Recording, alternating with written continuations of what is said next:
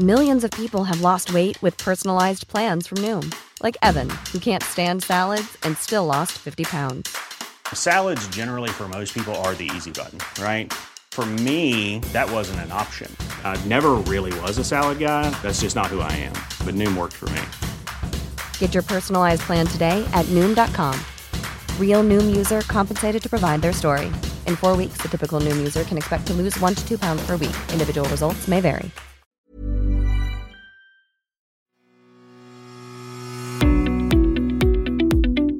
Hello and welcome to the Mick Clifford podcast with the Irish Examiner.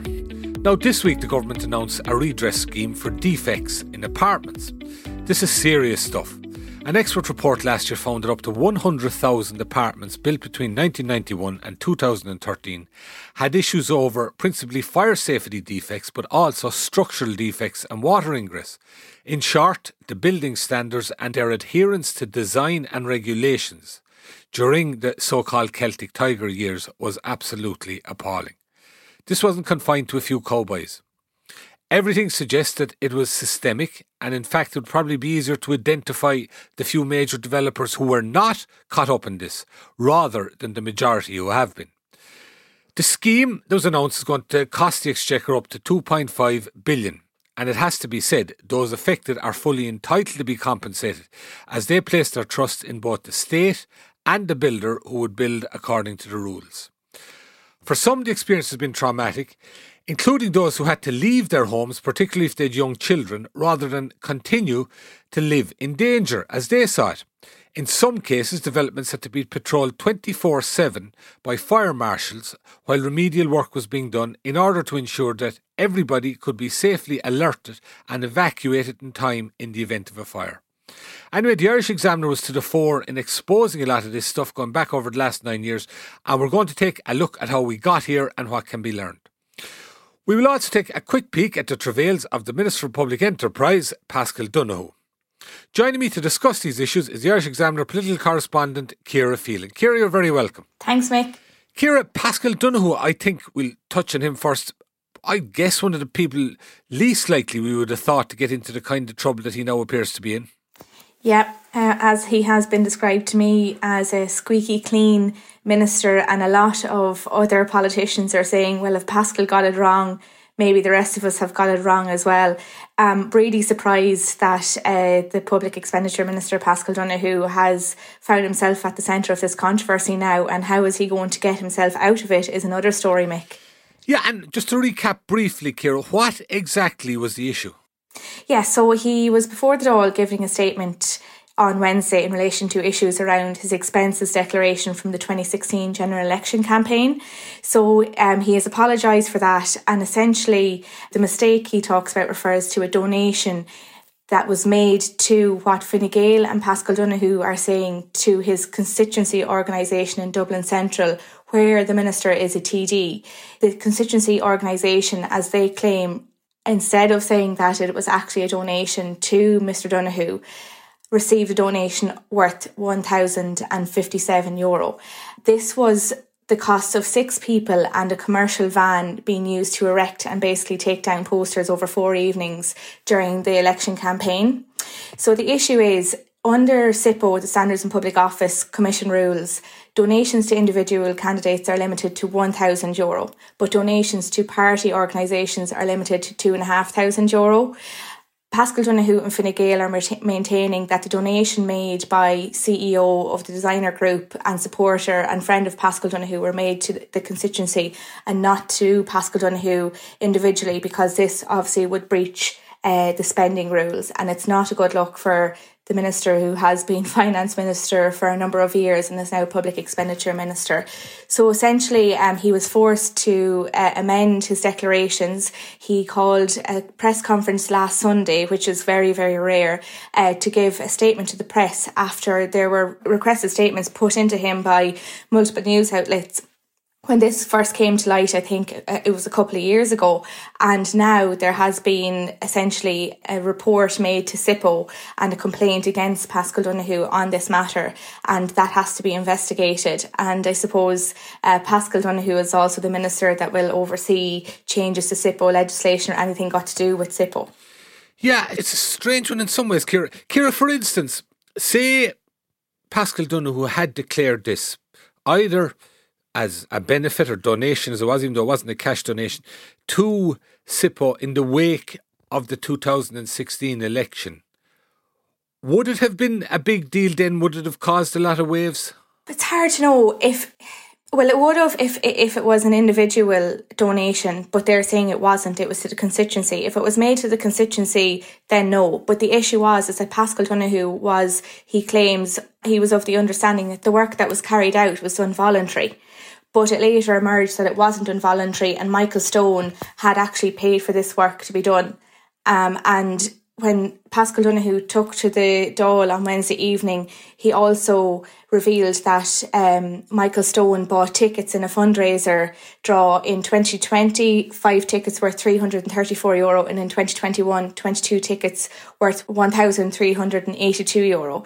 So I suppose the argument that Sinn Féin and other opposition parties are making is that Fine Gael and Pascal Donoghue are claiming that the donation was made to the constituency. However, the opposition are saying, well, if there has also been this other donations made to the personal individual, it kind of blows a hole in their claiming, blows a hole in the argument.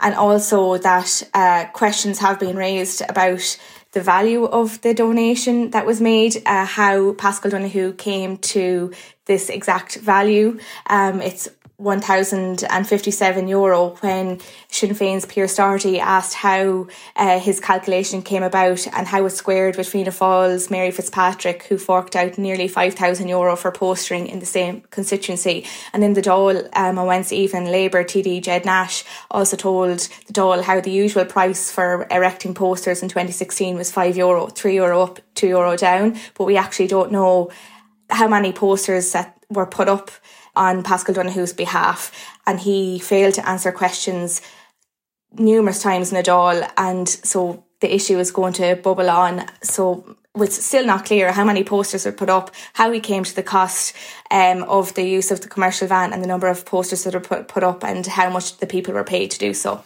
Two things strike me about it, Ciara. One, and that is if he had come out, I'd suggest in 2017, even perhaps if he had come out last year when a number of journalists started making inquiries about it, I think any fallout from his point of view would not be anywhere near as bad.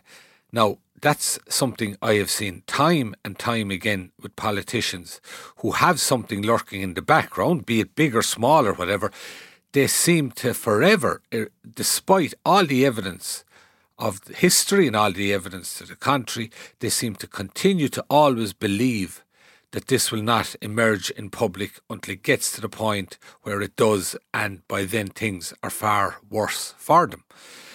The other issue, I think, is I covered for, years. I will not get back, Ciara, for I'd say over 10 years, the Planning Tribunal. And that was a real peek into political donations. In fact, at one stage, both Fianna Fáil and Fine Gael had to conduct inquiries internally into their respective parties to see how much money individuals had got in various elections. And what emerged from that is the way things were run then was literally a very wealthy individual. And Ciara Phelan is running, and I like the cut of her jib, local TD or what, scratching backs or whatever way you want to put it. I could literally write a cheque for 100 grand. There you go, Ciara. Put that to your election expenses. No more will be said.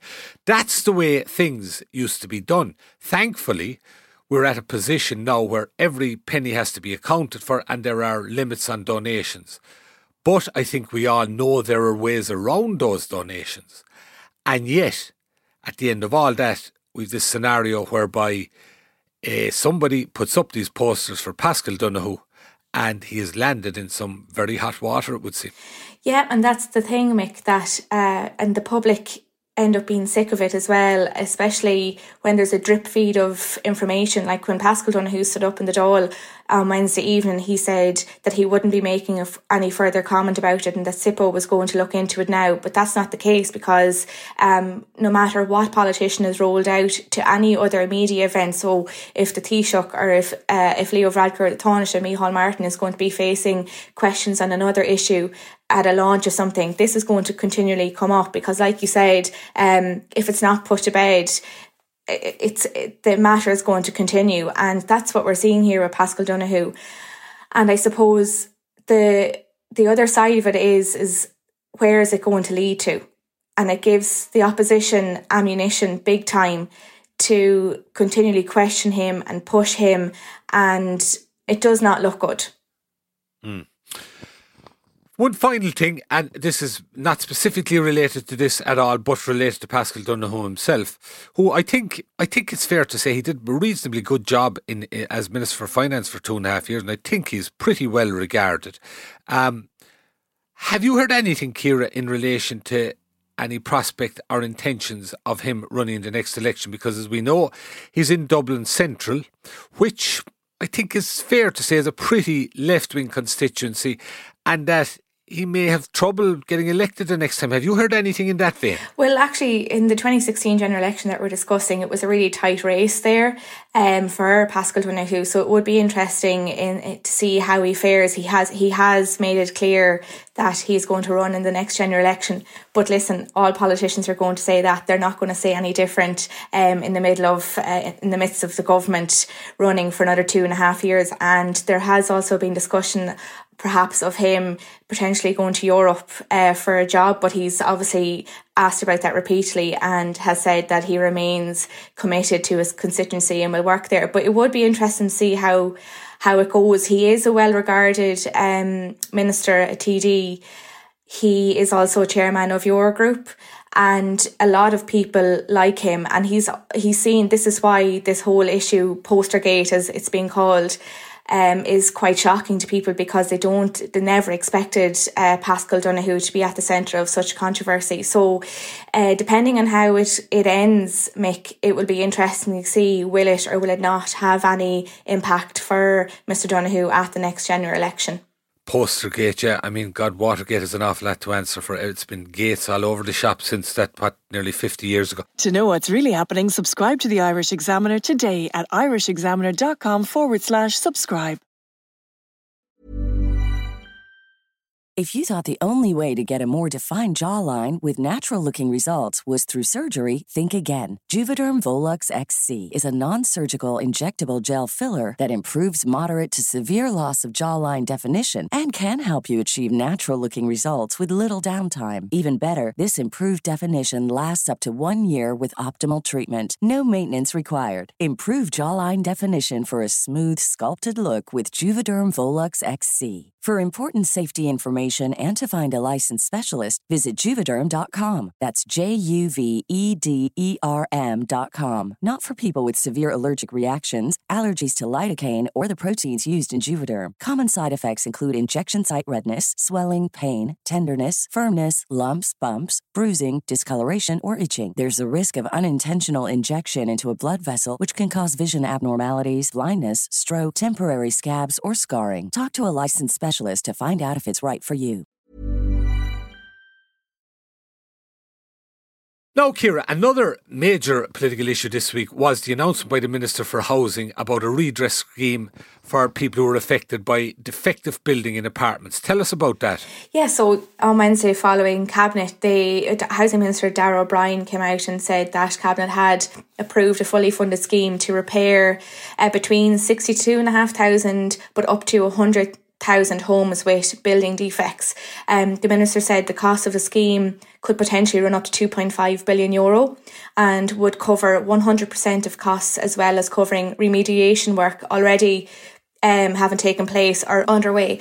The scheme will cover apartments and duplexes built in the Celtic Tiger era, so they're saying between 1991 and 2013. And the main issue that has arisen, they said, in relation to these apartments is fire safety issues, as well as structural issues and water ingress. The scheme will be retrospective. There will be no caps on the cost of repairs under the scheme. And Darragh O'Brien said that they're looking at an average cost per unit of €25,000. Some may be less and some may be significantly more. And the scheme itself will be overseen by the housing agency. And what was the general reaction in around Leinster House to it? It was cautiously welcomed. Opposition TDs said that they would like to see so legislation is required for this mix. So they said that they would like to see the legislation to ensure that 100% redress is actually offered to those that are affected. Housing Minister Darragh O'Brien said he expects some payments to be made this year, but more next year as the scheme is stood up. Obviously, there was complete different reaction to the scheme from TDs who are from Donegal, Mayo, Clare, Limerick and other counties that are affected by the mica and pyrite scandal. I'm sure we'll get to that. But also what is out of this scheme is that the taxpayer is going to foot the bill. People Before Profit TD Richard Boyd Barrett has reiterated his calls for a levy to be imposed on the construction industry and property developers. Darragh O'Brien coming out saying that those in the construction industry that were involved have a moral responsibility. Richard Boyd Barrett and others, of course, saying this isn't good enough. So it was quite a mixed reaction. Those in government welcomed it, of course, but the opposition to these are looking to see the legislation first to make sure that those will be absolutely receiving 100% redress. Right, and I have to say, Ciara, even though I'm nominally the interviewer on this podcast, I'm going to veer off course slightly now from the point of view that I actually had did an awful lot of work in this area over the last 9 years. So I'll just give you a bit of background, and you ask me anything that you want to fill in on. Yeah, how did it all start? Like, I know you did a lot of work on this, but when we were discussing this previously, I obviously have come to it quite late, but you've done a lot of work on this. How did it all start? Well, I tell you, and I suppose a lot of it's going on so long, there'll be a lot of people out there who are not au fait with it. People will be aware 2011 Priory Hall, big development, I think it's about 280 apartments in North County Dublin. That hit the headlines when there was a High Court ruling that it would have to be evacuated on the basis of a report by Dublin City Council's fire officer that said, people would be in imminent danger if they remained in there. Such were the deficiencies in fire safety. Everybody was evacuated. It became huge news. The building itself effectively had to be more or less demolished and rebuilt. It cost somewhere in excess of €40 million, mostly I think paid by Dublin City Council, to do all the work. And this was a huge scandal at the time. There was major fallout in terms of people were out of their homes, they were living in hotels. There was one instance where one man who was with his young family there, he took his own life, and that became a very tragic element to the whole scenario. But at the time, and actually, Ciara, I had been out there, this is prior to working with the Irish Examiner, I'd been out there a year prior to that when I was working with the Sunday Tribune. I was brought out there by a local councillor and I introduced one of the residents. And then I was shown that there was some deficiencies there, and I wrote a story on it and contacted the architects and everything. But at that stage it wasn't obvious that it was a dangerous building, and that's what emerged in 2011. Now, the reaction to that at the time was that this was some kind of an aberration, that the builder, Tom McPheely, was a former IRA hunger striker, and he was correctly portrayed as a chancer. He subsequently went bankrupt. In fact, there was other issues too. At one stage, there were workmen working in a house he'd vacated in Balls Bridge, and they came across a huge amount of cash under a bath in the house. But he was obviously somebody who was not, well, what you'd call your regular developer. But that was obvious. But at the same time, what that meant was that this was portrayed as being something totally out of the ordinary, that this would not be happening anywhere else. Anyway, about 3 years after that, I got a call one day from somebody whose name I won't reveal, to put it that way, because he was doing so anonymously. This individual told me, it's a bit of a public figure actually, but he told me a nephew of his was working as an electrician in a place called Longboat Quay, down Sir John Rogerson Quay in Dublin. And he had told him what was going on there was unreal, that they'd discovered all these sorts of problems. I investigated that. I went down to the Longboat Quay and I got myself into the place. I walked around, I checked out the whole place, I spoke to some of the residents, and I wrote a piece. And it basically emerged that major defects had been discovered there and that the place was being patrolled by fire marshals 24/7. So this was the first time that this arose, and it subsequently arose in a number of developments, that men and women had to be employed to literally walk around 24/7 just to be there, to be on hand should a fire begin anywhere. And the reason for that was that the defects were so bad that in the event of a fire, it was believed that there would not be enough retardation of the fire to ensure that everybody got out safely, which is a pretty scary situation for anybody who's in that kind of a building. That was the first one that came to light. And after that, they began to fall like dominoes, if I could put it that way, if it's not a crude way of putting something like this. Time and again, the Irish Examiner, I have to say, led a lot of it, and some of the other media then came on board. The Irish Times discovered a number of instances, and RTE here and there as well.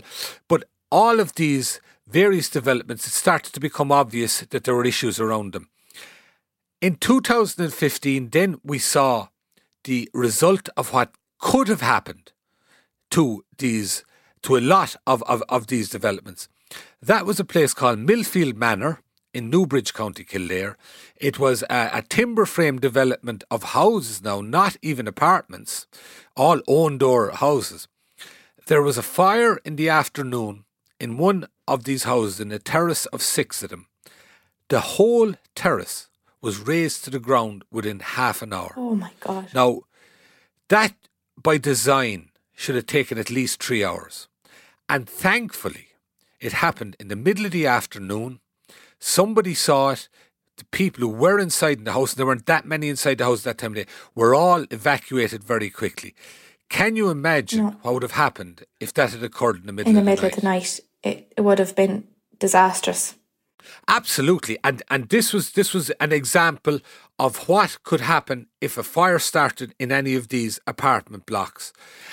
And the other issue that arose very early on, Ciara, was that, as you can understand, if I'm there and I've bought an apartment and say and typically, you would have had a lot, it's changed unfortunately since because of the housing crisis, but typically you would have had a lot of young people, either single or as couples, buying an apartment with a view in their eyes to this being a starter home from which they'd hope to graduate if they get a family or whatever.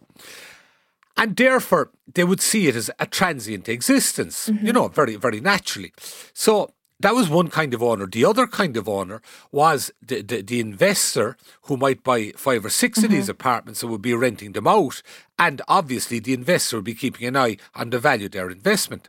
Now, in both those instances, in a lot of cases, it wasn't in the interest of the homeowners to reveal, even when it was discovered, and even on a communal basis, the extent of these fire safety defects that rendered these developments dangerous. Because in a lot of cases, these people wanted to stay quiet on the basis of they hoped one day to sell it, and this would have a massive impact on the resale value. So, as a result, they came out in a drip fashion, and very often only following detailed investigations, which typically might have been carried out by the likes of NAMA, who were selling a group of apartments that had been taken off as somebody who went bankrupt or went into NAMA, that kind of thing. So that's the way the thing developed, and an awful lot of people were very afraid of what was coming out. And at the same time, I have to say this, we were publishing stories that were coming out in other media as well. The government's attitude for a very long time was, this is terrible, we feel very sorry for the homeowners, but it's nothing to do with us. It was built under another government, it was built by developers, it's a private sector matter, we're very sorry for your troubles, but we can't do anything about it. How did it get then into the political arena first, and with kicking government into action essentially and doing something about it? Yeah, I suppose one very considerable development in it was Sinn Féin housing spokesman Eoin O'Brien and Catherine Martin, who's of the Green Party, who's now the Minister for the Arts. She was in opposition at the time. Both of them spearheaded a campaign to have the issue the focus of a number of hearings in the Housing Oireachtas Committee. They did that over a number of months, and then in December 2017, 17 it was, Owen O'Brien authored a report called Safe as Houses. That was effectively a blueprint of how the issue should be tackled. And there was two prongs to it. One was they recommended there had to be a redress scheme. That was on the basis that these people were all left totally out of pocket, no fault of their own, their homes rendered dangerous. It was an issue that arose in the first instance because of the builders, many of whom unfortunately had gone bust. And I have to say, in some instances, those builders that went bust reappeared under different guises, but they weren't legally liable for what they had done. So that was one element. The other element of it was the state had a responsibility on the basis that the regulation regime and inspection that was there at the time was absolutely shocking. Nothing was inspected virtually. I mean, at one stage there were more dog inspectors active in the state than there were building inspectors going around building. That's no fault to individuals in the local authority, but it was effectively a self-regulation regime whereby the builders were expected to build according to design and to the greatest extent were let off at it and trust it. And this was in an environment where so much money was being made that was inevitable that people were going to cut corners. Anyway, that's what came out of Safe as Houses. That was the Oireachtas Committee report. And as you'll well know, Ciara, very often Oireachtas committees can make reports that end up gathering dust. But outside of the Dáil, there was a campaign then that was launched by an organisation, Construction Defects Alliance. They retained Pat Montague, who's a communications professional, somebody I was very closely associated with the Labour Party previously, and they conducted a campaign to ensure, to try and bring this forward. We had the change of government 2020. In opposition, Fianna Fáil had committed to doing something about it, and that was the beginning of the long road that led ultimately to the announcement that Darragh O'Brien made. It's not really just a Dublin problem, though, isn't it? Not it's more widespread than that. Absolutely, it's all over the country. I mean, for instance, I've come across scenarios in County Louth, in County Waterford, in Shannon, County Clare. There was a huge Brunashoina place in Shannon, County Clare. I spoke to a number of homeowners there. Some of what they were put through was horrendous. And you see, you also had a scenario in a lot of these developments whereby you had different approaches from investors and homeowners. The investors, and that's where they're coming from, they want the thing rectified immediately so they can ensure that their investment is that there's no loss to their investment for its resale value, and that the homeowners were in a scenario whereby many of them had huge mortgages and now they were being expected to pay out up to 10, 20, 50, 60,000 on top of that, and there being no comeback for them as they saw it. So you had all those kind of tensions arising, and as you say, it was happening all over the country. I suppose one of the reactions that came out of the scheme yesterday was that it was being compared to the MICA redress scheme, and a lot of people in those counties that I'd listed, like Donegal, Clare, Limerick, they are really disappointed. Some are calling it discrimination from the government, albeit the schemes are totally different. And I suppose what the government would argue that the scheme for the apartments that was announced on Wednesday was that the cost would be a lot smaller, but you'd have to feel for the MICA homeowners who they are affected by the concrete blocks, that there's been a cap at 420,000 per home for them. And they also were looking for the housing agency to oversee the scheme that was announced for them, but that didn't happen and materialise. So they're essentially left to get the project up and running themselves and source the builders. Whereas the scheme that was announced on Wednesday, the housing agency is overseeing that. So they feel, I suppose, really disheartened. And I know Sinn Féin TD Pádraig McLaughlin, he's TD for Donegal, was quite vocal about that in the Dáil yesterday. So you can't help but feel a bit sorry for them.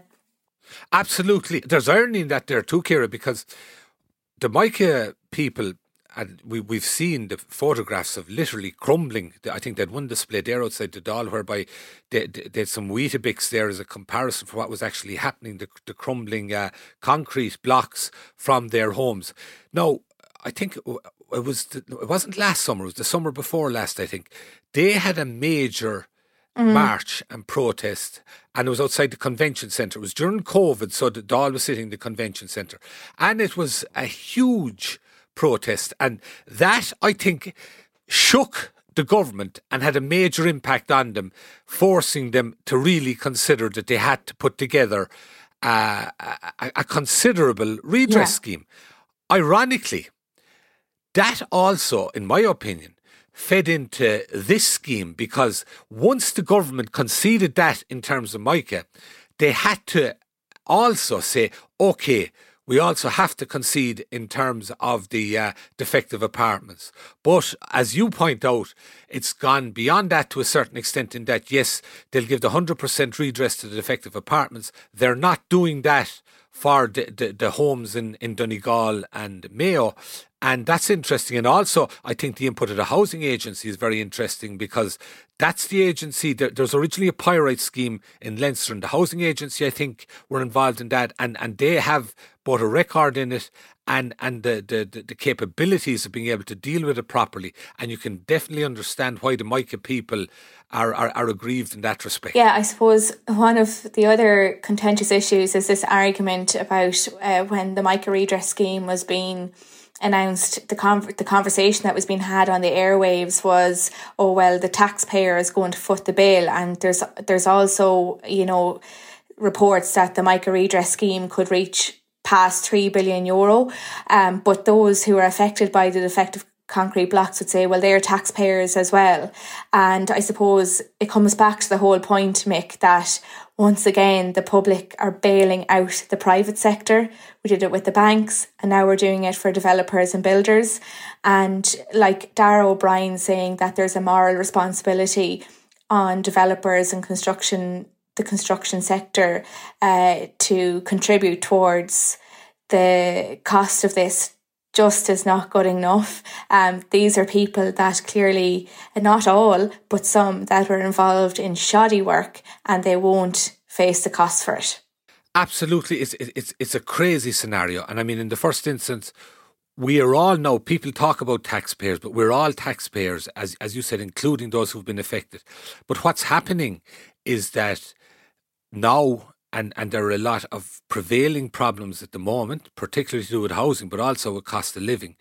But what's ultimately happening is, for instance, that 2.5 billion in relation to apartments, the 2 or 3 billion in relation to pyrite, all of that is money foregone for housing, health, education.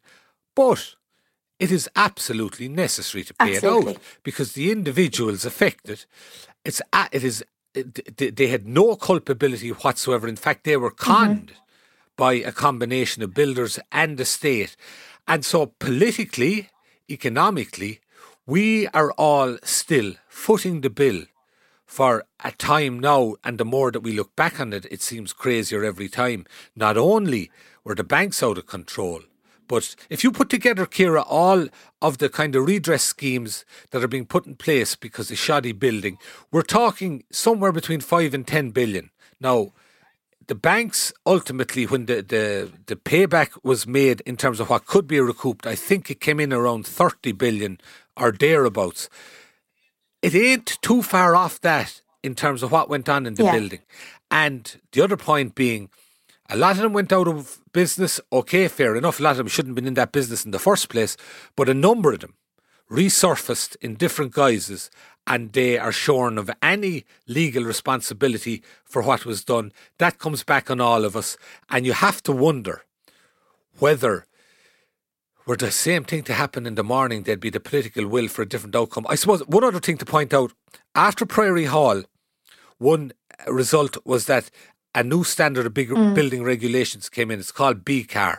And that involved closer tracking of the building through individuals called the signed certifiers. They could be engineers, architects or surveyors. So there was a paper trail effectively. Now, okay, That's better than what went before it.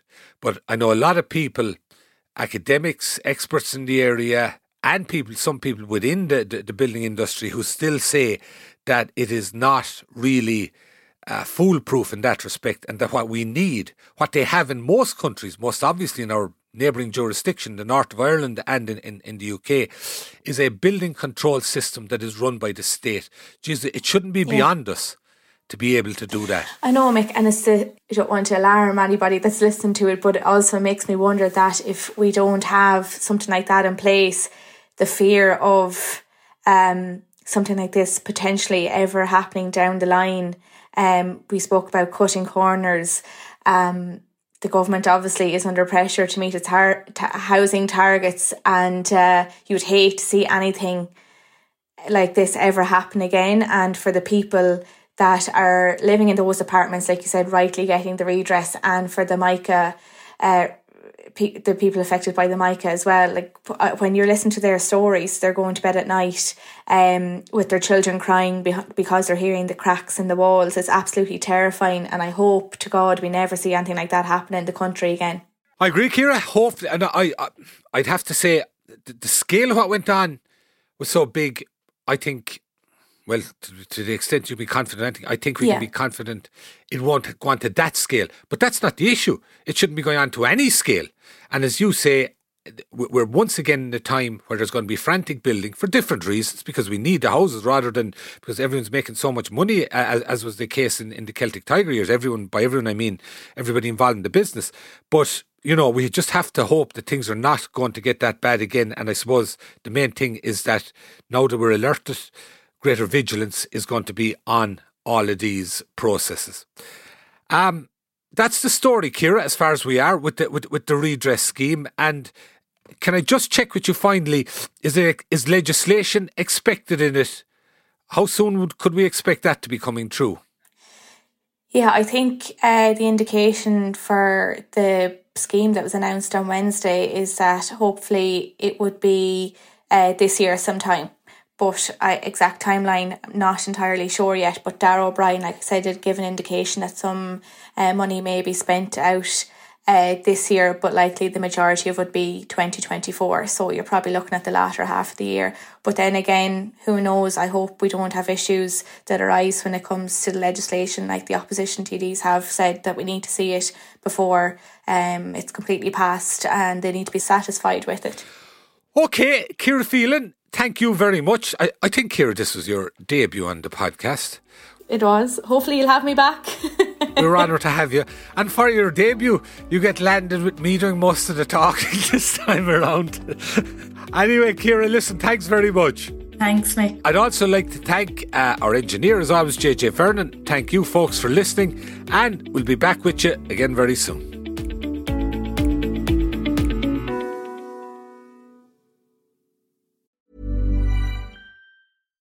When you make decisions for your company, you look for the no-brainers. And if you have a lot of mailing to do, Stamps.com is the ultimate no-brainer. It streamlines your processes to make your business more efficient, which makes you less busy. Mail checks, invoices, legal documents, and everything you need to keep your business running with Stamps.com. Seamlessly connect with every major marketplace and shopping cart. Schedule package pickups and see your cheapest and fastest shipping options from different carriers, with rates up to 89% off USPS and UPS rates. And with the Stamps.com mobile app, you can take care of mailing and shipping wherever you are. Make the same no-brainer decision as over 1 million other businesses with Stamps.com. Sign up with code PROGRAM for a 4-week trial, plus free postage and a free digital scale. No long-term commitments or contracts. That's Stamps.com. Code PROGRAM.